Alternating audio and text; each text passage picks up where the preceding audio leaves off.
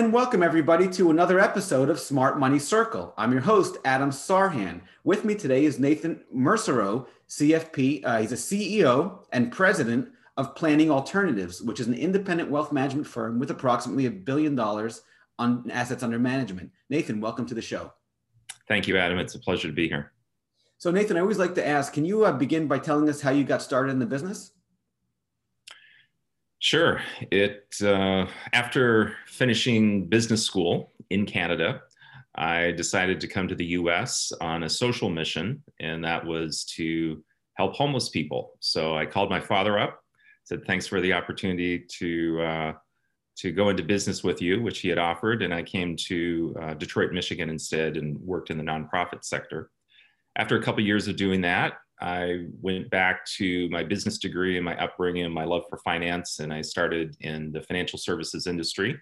And that was 26 years ago. So I can't believe how quickly time has passed. Yeah, it goes by fast. So how'd you get drawn to financial services? One of the things that really motivates me is helping other people accomplish things that they can't accomplish on their own. So I was drawn to financial planning and started working with a company now called Ameriprise. Back in the day, it was called IDS, Investors Diversified Services, and then it was bought by American Express. Spent 10 years there and really learned the essence of financial planning and the importance of having a comprehensive, holistic approach with clients. I was intrigued, though, by the independent RIA space, and specifically the fiduciary platform of serving the client's best interest at that standard, and in 2004 went into the RIA space. So that really has been the place that I value and have experienced the most fulfillment. Nice. And was your father involved with financial services? You said he had a business, or was it completely separate? It was a separate business, but I remember early in the days of him teaching me about stock investing. Back then, you'd actually have a newspaper that would list the individual stocks and the prices and the high-low volume numbers. And we would start to examine stocks and talk about how a stock represented a business and principles that the business, him being a business owner, knew were important, and then what to look for in stock selection and stock investing. So it was the, I guess, grassroots training of that experience that became the platform for my interest in money, and through other entrepreneurial ventures, and always having a sense of appreciation for building business, people who create business, people who create wealth. That all blended together to be the backdrop for who I am and where I'm at today. Nice. No, I love that. So tell us a little about your investment strategy. Well, we really focus on individualized financial planning with our clients. So we say the most important aspect of our investment strategy is pairing that strategy with what the client's goals are. Okay. And we spend a lot of time up front with our clients to define outcomes, objectives, understand their entire financial situation. So then as we build investment portfolios, we're really aligned with how do we help the clients accomplish their goals with this investment strategy. Okay. And then the specifics of how we implement investing strategy is through globally diversified portfolios and looking at risk management, either different levels of risk for the client to achieve their goals, or even within sub-asset classes of the portfolio, looking how to offset risk on an ongoing basis. And it's really the combination of the plan, the investment strategy, and the ongoing review of both of those points of perspective that guide the performance of the portfolio too. Oh, I love that. So you're an outcome focused. You look at the outcome, the objectives, what the customer ultimately, or the client ultimately wants, and then you reverse engineer it and figure out a good approach to help them get there. Is that correct? Exactly. And if I had a wish, I wish there was a GIPS compliant platform that showed client outcomes being the standard and the metric that we could track, because that's ultimately what I believe is the only thing that matters from a client standpoint. And to do that in a risk-based way, risk-aware way, I think is where we bring the value to our clients. I love that. So it's a good segue to my next question. How do you handle risk and what mistakes do you see people make with respect to risk management? Well, when you're client centric, you have to meet the client where they're at. And their definition of risk often is what we have to kind of walk through and help them articulate what that means. And you've got the continuum of people that want high returns with no volatility, right, or no, no, you give know, me it all. no volatility period. I mean, it's like these unicorn concepts. Right. So risk management and risk awareness starts with talking to the clients about what they understand, A, is important to them in their life, and then B, how money can be the means to that end and will be the means to helping them accomplish a lot, but to do it in a way so that risk is tolerated. And the mistakes that I see people making is when there are extreme conditions, and certainly in 2020, we've experienced extreme conditions in the financial markets, right, to have a strategy that really can navigate those conditions and not deviate at the worst moments. So getting out when things are low, or projecting the future and saying things are so high, so we've got to change strategy. And our portfolio strategy, we call an all-weather approach. We're based in Michigan, so we know the four seasons and how temperatures and situations change based upon these weather patterns. And it's similar to the economy, the financial markets, and people's life stage. There's always going to be change. So our belief is to have a portfolio strategy that can navigate all types of those conditions. And that's based upon a diversified, globally asset allocated strategy. I love that. So how did you, well, a few things. Do you invest in individual stocks, or are you more of a macro kind of, let's allocate to equities, bonds, commodities, currencies, et cetera?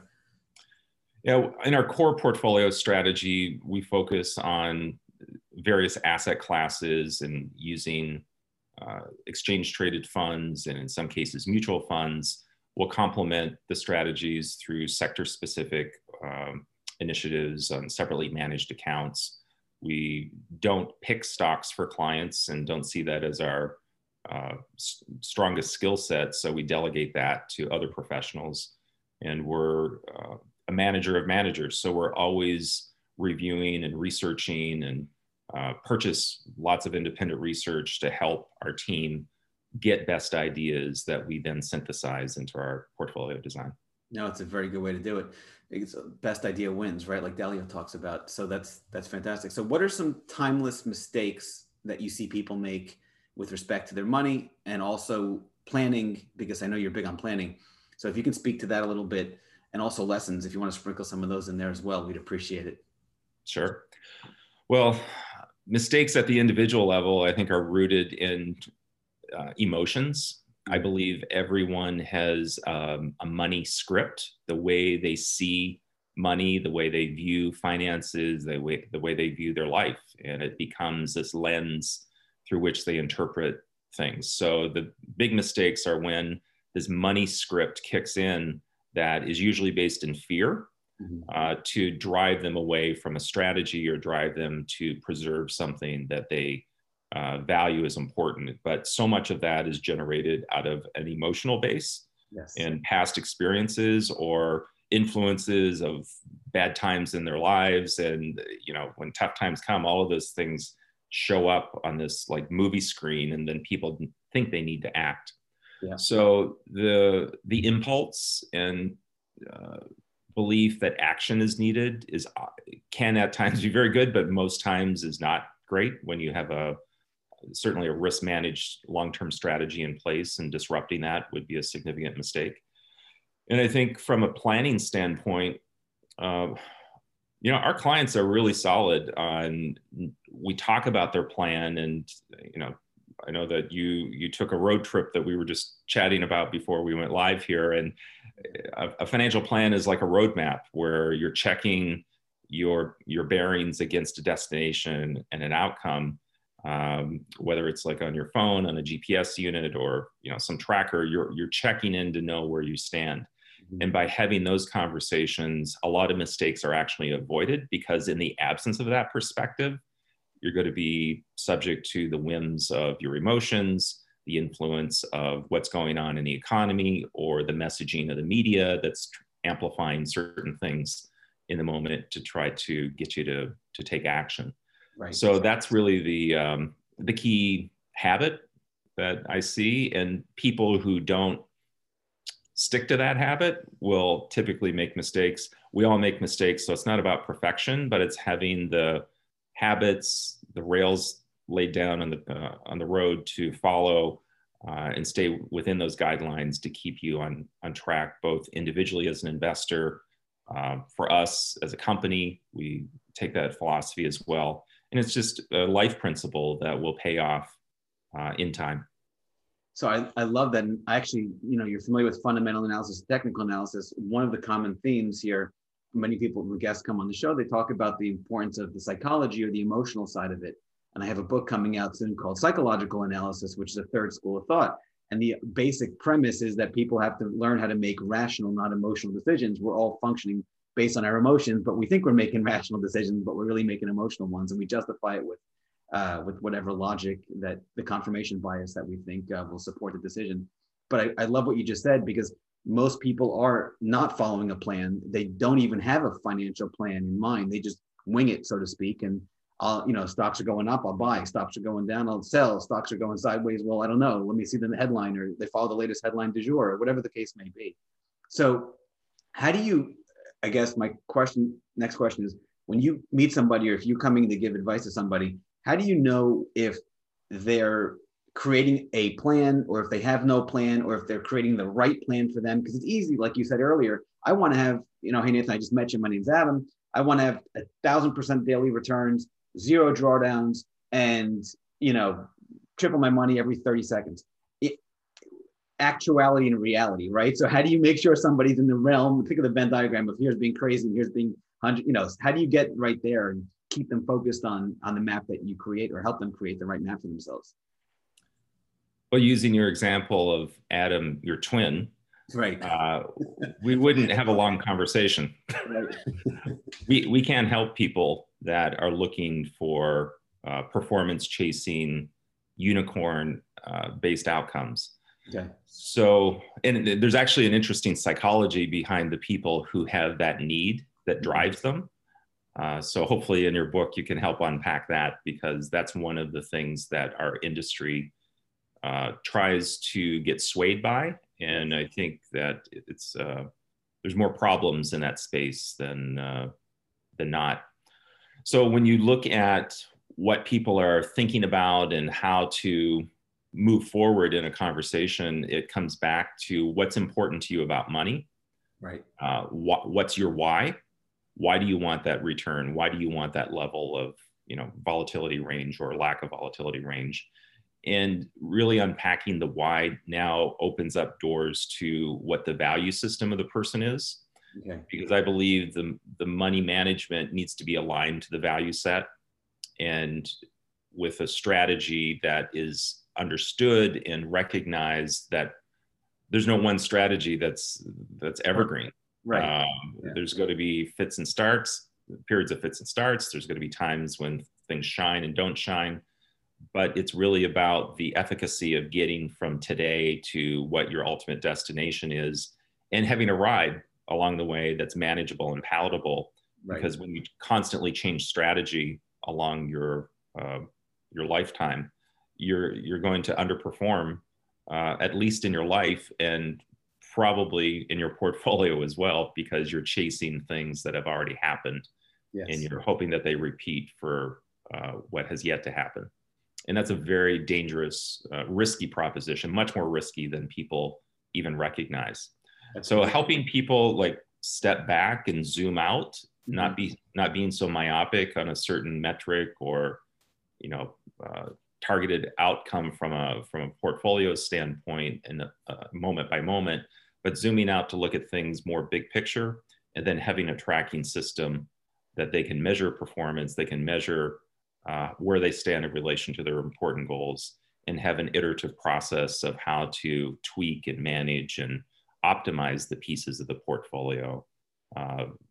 That eliminates the need to make any radical overhaul moves every 6 months or a year. No, that makes perfect sense. So how do you reconcile when the facts change, like what happened in March of 2020, for example, with COVID, with the markets and someone's plan? Do you just say it's a bump in the road, or do you adjust accordingly?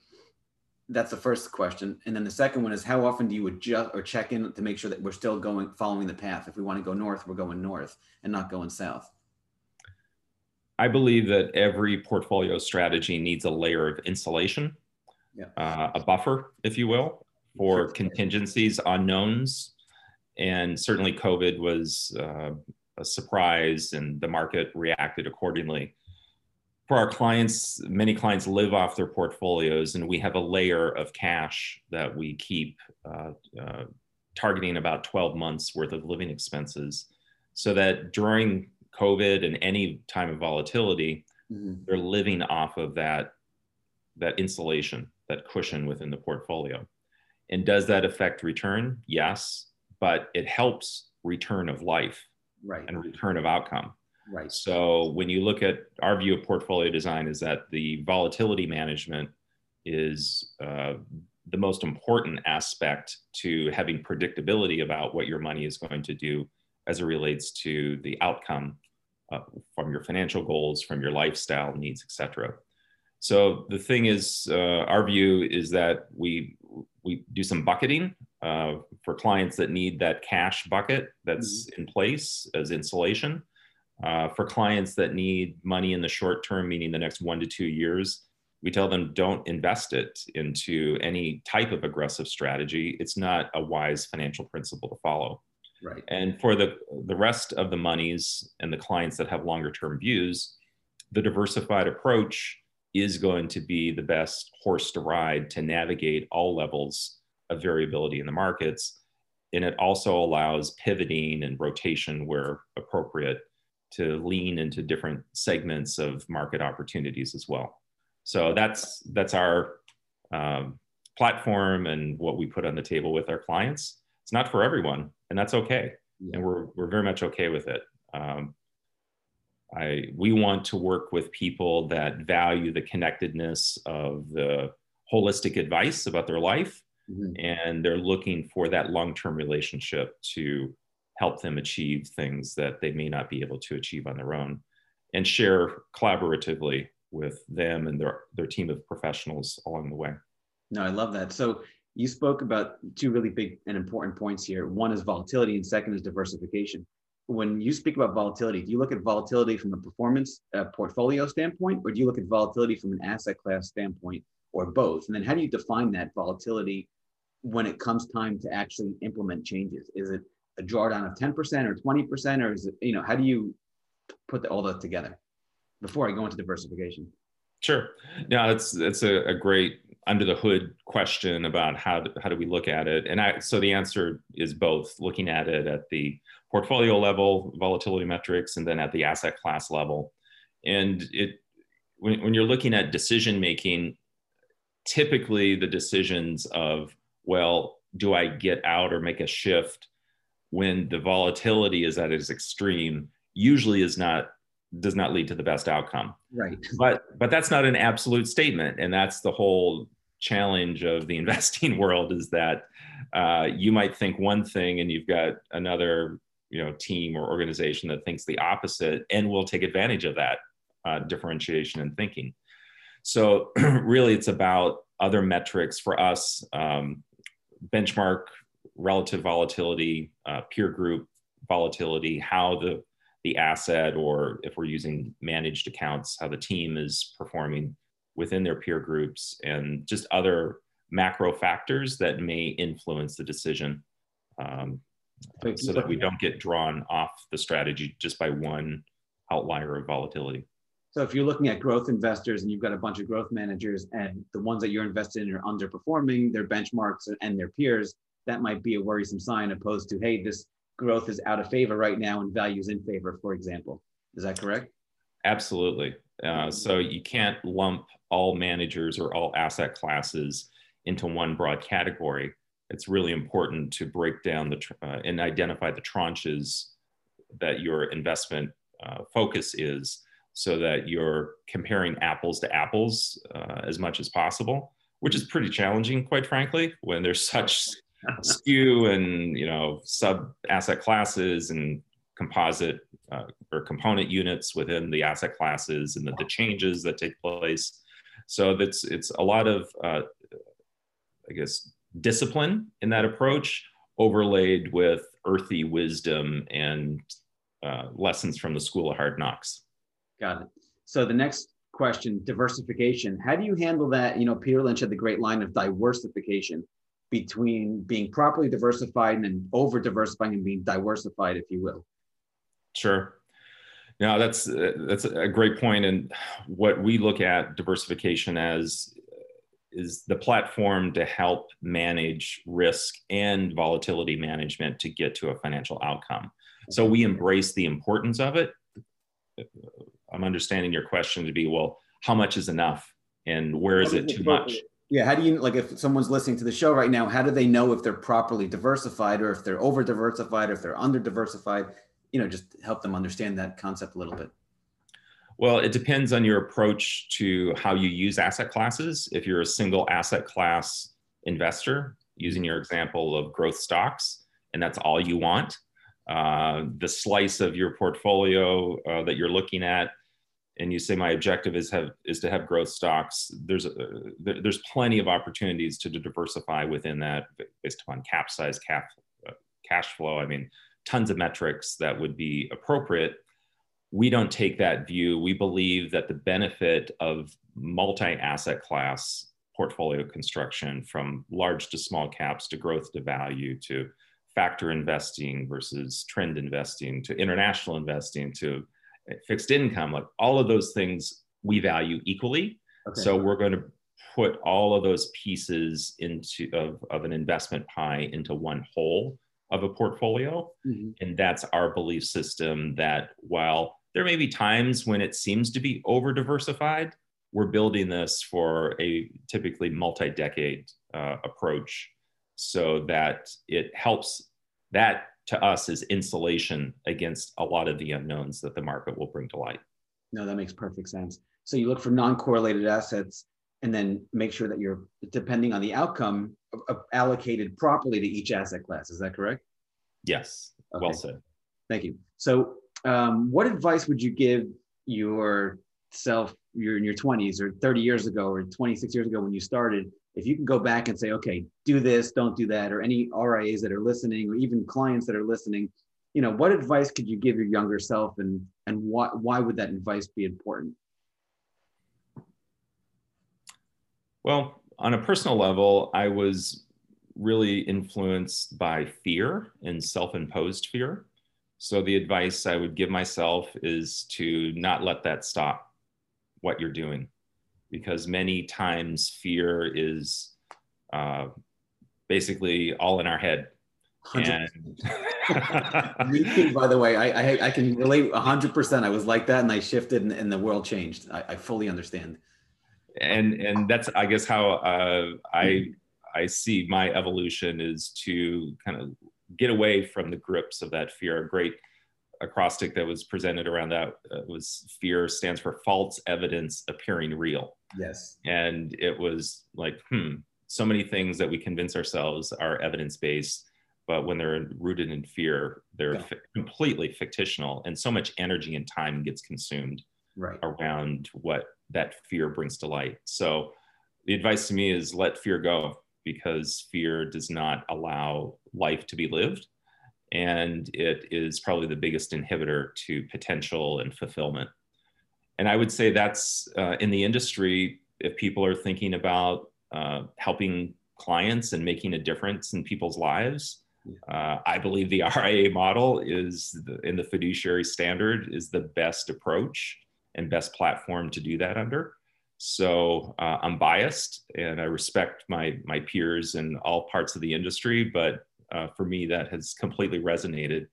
And I would say, do that as fast as you can. If you're thinking about it, stop thinking and build your action plan and move forward. I love it. So yeah, the other side of the fear and / pessimism, I bucket those together, group them together, is not only do you also miss out on a lot of everything, but there's a huge opportunity cost, because you're not looking at the opportunities or the abundance or the good that life has to offer, all those opportunities, because you're too busy looking down in the fear. You're not looking up at all the good. So that's I personally struggled with that earlier in my life as well. And I shifted over, and then that's a great piece of advice. The game changer, really is. It's huge. So, okay, great. And then next question for you. As you built your firm, I'm assuming you started with nothing, no assets under management. Now you have over $1 billion. Can you speak about that a little bit and how that path unfolded? Well, our firm Planning Alternatives was founded in 1982. So it was one of the early adopters of the RIA model, always a pioneer in the industry. So there were two co-founders, Ed Shaw and Bill Vanover, who started the firm. And in 2004, they acquired my small lemonade stand that I had started. In 2009, they acquired my small lemonade stand that I had started in 2004. So we've grown rapidly, and we've had other firms join, and we've just focused on the fundamentals of caring for clients and helping them at every life stage. Our tagline is Wealth Advisors for Life. So that's our paradigm when we talk to clients. Like, this is not just a short-term kick here, and we have great longevity with clients. And even inside our shop, we focus. We have a financial planning committee meeting on a regular basis where we talk about what are the financial concepts at life stages that people are aware of, so that when we think about portfolio design, or we think about different tactics and strategies around financial planning, how can we pair those or match them to the life stage needs that the clients have? So, and we've also focused a lot on certain client profiles. We call them builder profiles, people that are building, creating. So executives, entrepreneurs, physicians with executive management background and connections in the medical arena. So a lot of people, a lot of families that have that set of characteristics, we tune into, and we're not all things to all people. So we're really trying to stay in our lane and learn every day, because there's always something to learn, and let the sense of possibility and abundance lead us, not the sense of looking back or living in fear. Yeah, I love it. So final question for you, Nathan, is what's the best piece of advice you'd like to share with the audience on and or off Wall Street? Live now. Live your best life now. That is, there's nothing stopping you from having an amazing life, and it starts with today, and you can have an amazing day. So the discipline and the habits and the focus of building from that mindset will all help you achieve that. And it's not platitude or pie in the sky stuff, it's reality. So we figure out, the phrase we use is, how do we win the day? Wow. And focus on that, and take small steps, and small steps add up to great progress in a long journey. Yeah, I love it. Love the present moment. It's a present. It's a gift. Well, beautiful. Thank you so much, Nathan. This was really enjoyable, and hopefully we'll speak again soon. Thank you, Adam.